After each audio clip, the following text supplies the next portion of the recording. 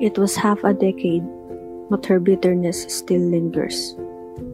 Her chest shouts he must suffer. It was half a decade, now he's happier. And her, she's the one who truly suffers, because it was half a decade and her anger still consumes her, in every part and every corner.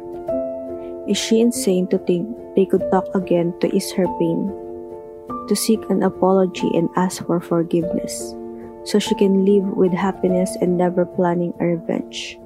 As her dream showed her last night that it is possible to make things right, they could even without a fight. The next day she woke up in her bed, and for a while she felt the burden has been lifted, after half a decade of a heart being bled.